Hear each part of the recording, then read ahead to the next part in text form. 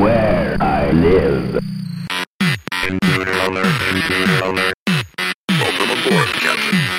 Fighter pilots needed in Sector Wars. Play Astro Blaster. R2 trying to increase the power. Yahoo! You're all clear, kid.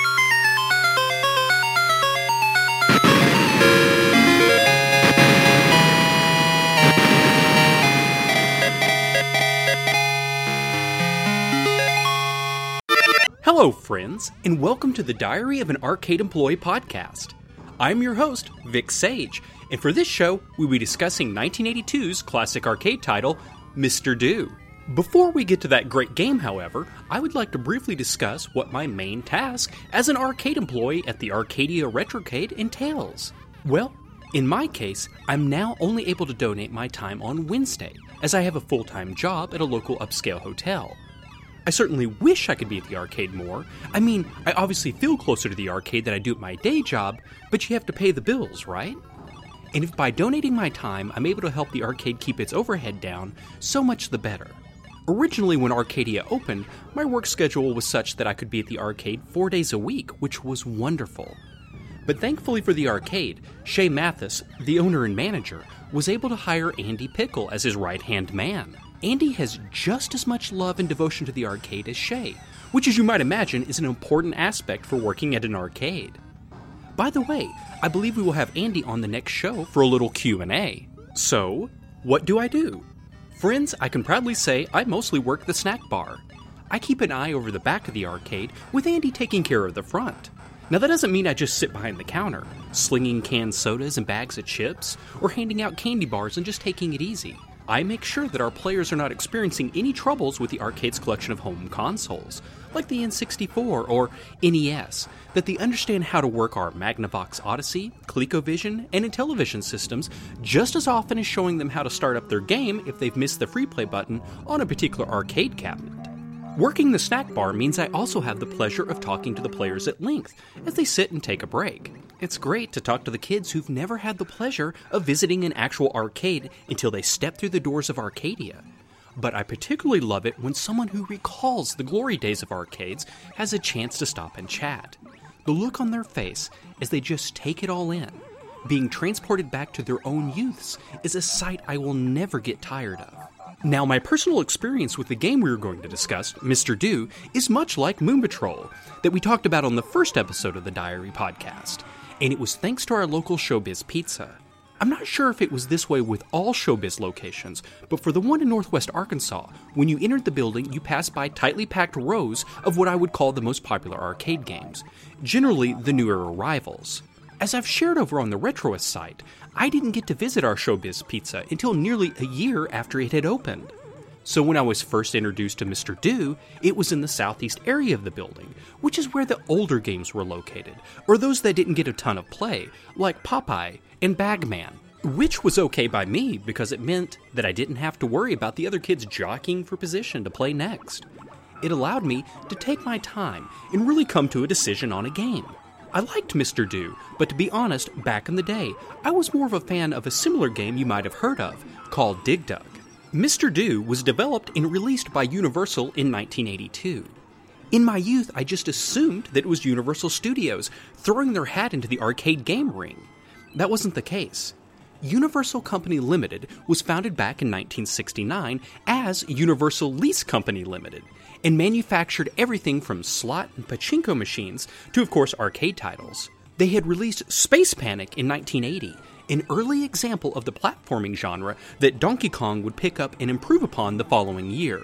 Just my opinion, of course. But Space Panic had no jump feature. Your character was forced to defend himself by digging a hole and luring adversaries into it.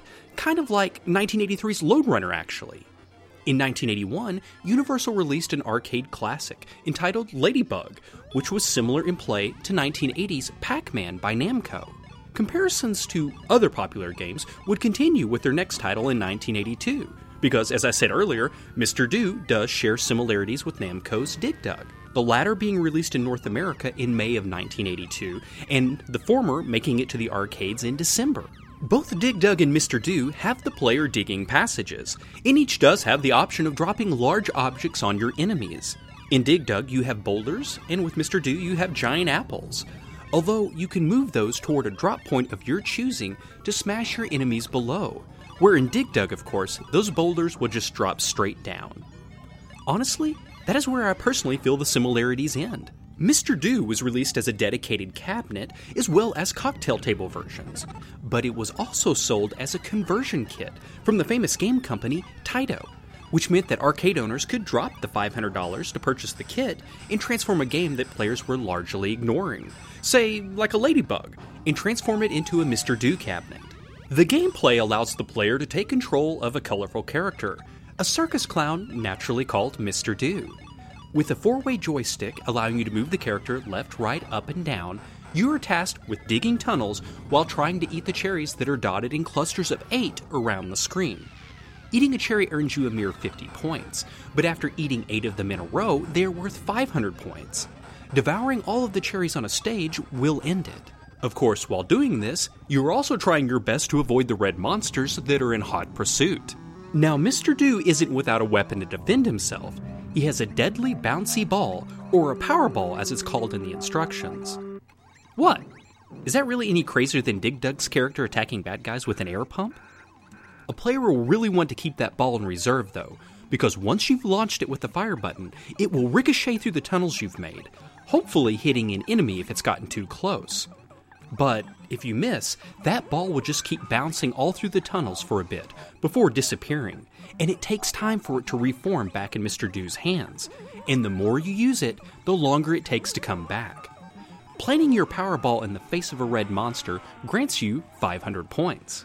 As I mentioned earlier, you can also use those giant apples to take out the monsters on your trail. A little problem with that, though, is the monsters can use them against you as well. If an apple drops on Mr. Do, it will end that life just as easily as it will the monster it connects with. It's a pretty horrible feeling to be running for your life from the monsters behind you, and at the last second, see a monster up above pushing that apple over the lip of the tunnel, and bam! You are conked on the head before you can switch directions. Also, the apples will break if they drop more than their own height. Now, sometimes, and it is a rare occurrence, if an apple drops more than 2 levels, when it breaks open, it might reveal a diamond, and you'll want to nab that sparkly prize because it will grant an instant free game, as well as 8,000 points and end that stage. If an apple takes out a red monster, you will earn 1,000 points, 2,000 points if you hit a second monster with it on the way down, and so on. These red monsters that hound you throughout the game always appear in the center of the level, and as you're trying to collect all those cherries, every so often they will transform into a more powerful foe, able to dig tunnels of their own, dropping apples and destroying the cherries if they touch them, which of course means less points for the player. When all of the normal red monsters have emerged from the center of the screen, a food item will appear there. Picking that up will give you some nice bonus points, as well as stunning the red monsters, which are still deadly if touched. But it also releases what is called the Alpha Monster, with the addition of 3 deadly blue henchmen. Those Alpha Monster henchmen, they really are the worst. For one thing, they can eat apples, which means it's a lot harder to crush them, but at least the Powerball can take them out. The goal at that point is really to take out the Alpha Monster. Doing so will transform the henchmen into apples and net you one of the letters the Alpha Monster sports on its chest needed to spell extra. That Alpha Monster sporting a letter on its chest will come out alone every time you collect 5,000 points. And the reason you are trying to spell out extra is twofold. It will end the stage you're on and provide you with an additional man for your troubles. So, was Mr. Do as popular a game as Dig Dug? No. But it was successful enough, spawning Mr. Do's Castle, or Mr. Do vs. the Unicorns, in 1983, and Mr. Do's Wild Ride, as well as Do Run Run in 1984. I'm excited to reveal that Arcadia currently has 3 of the Mr. Do titles, with only Mr. Do vs. the Unicorns missing from the collection. But give it time, Shay will eventually get his hands on one. As a sign of its success, it was also subject to bootleg versions. The Killer List of Video Games, or KLOV, mentions 3 of them. There was Mr. Dig Do, the sprites being changed to look more like Dig Dug; Yankee Do, the sprites have a more patriotic look; and Mr. Jong, where the sprites of Mr. Do have been altered to resemble an old Chinese man, and the apples have been transformed into mahjong tiles. Now, if those sound like strange choices to transform Mr. Do into, I would like to add that in the original release in Japan, Mr. Do wasn't a clown, but a snowman. In fact, you can plainly see that in the original ads. I'll be sure to post a link to the Arcade Flyer archive, so you might see this for yourself.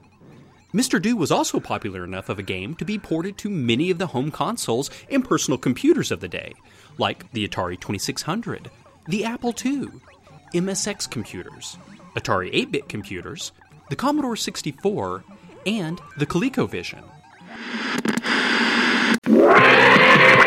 And now, this message. Now, playing on ColecoVision, Mr. Do and Time Pilot, two of the best new arcade games for the best system made. This is Time Pilot, a battle with aircraft from the past and the future. Homing missile! Got him! Uh-oh, blue bomber! And this is Mr. Do. Mow a path to his fruit and start picking, but don't get picked off. Powerball! Nice shot. Mr. Do and Time Pilot, now playing on ColecoVision. The best system in town keeps getting better.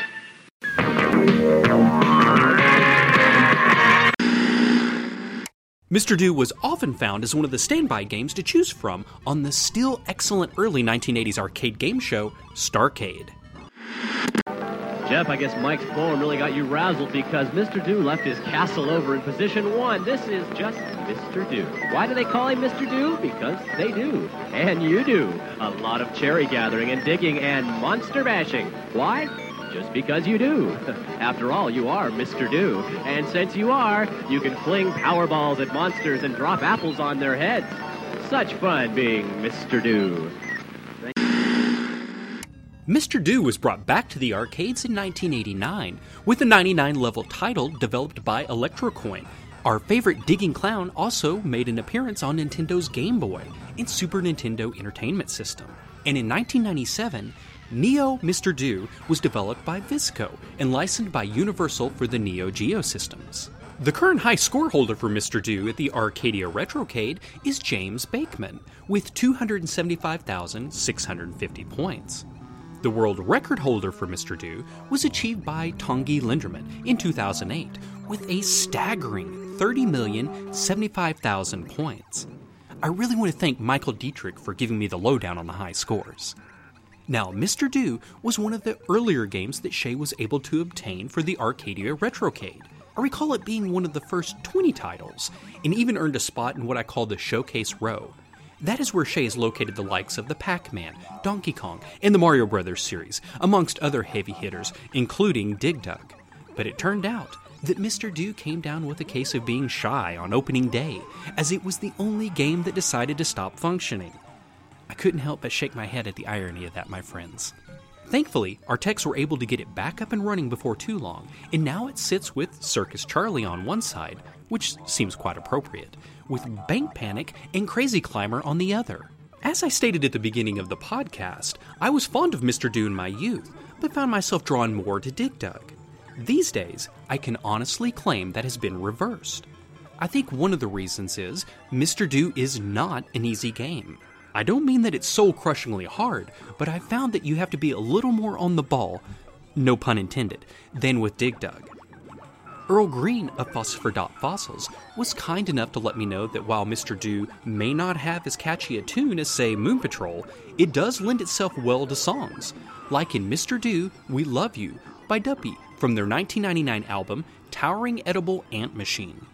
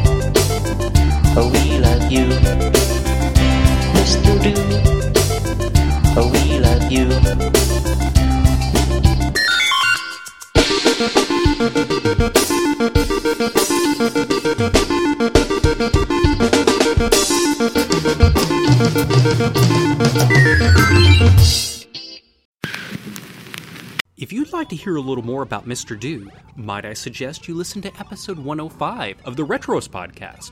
Not only is it hands down a better podcast than my own, but I think it's safe to say that the Retroist is probably one of the biggest Mr. Do fans you'll ever find. I'll be sure to include a link to that episode with this post. Friends, I think that about wraps it up for this episode. If you have any feedback for the show, or perhaps a suggestion for a game to cover in the future, you can reach me at vicsage@retroist.com. Diary of an Arcade Employee is now available for download on iTunes, so if you have a moment, I would greatly appreciate it if you could stop by there and give us a positive review. For further information about the Arcadia Retrocade, please make sure to follow them over on their Facebook page. I'll be sure to provide a link on the Retroist post. I, of course, want to give a huge thanks again to the Retroist for not just hosting this podcast, but for allowing me to record in the Retroist Vault. And when you need your daily retro fix, why not visit the Retroist site at www.retroist.com. I hope you listeners will also share your memories of arcades and the game of the week in the comment sections of the podcast post. Better yet, I hope you'll be able to share some vintage photos of your favorite arcades. Until next time, have a token on me as we listen to a clip for the game we'll discuss on the next show.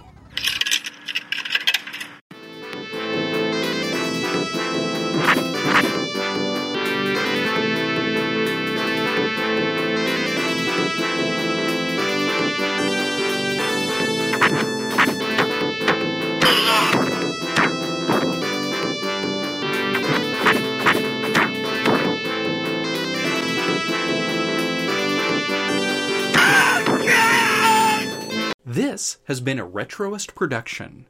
Goodbye, and we hope to see you next time.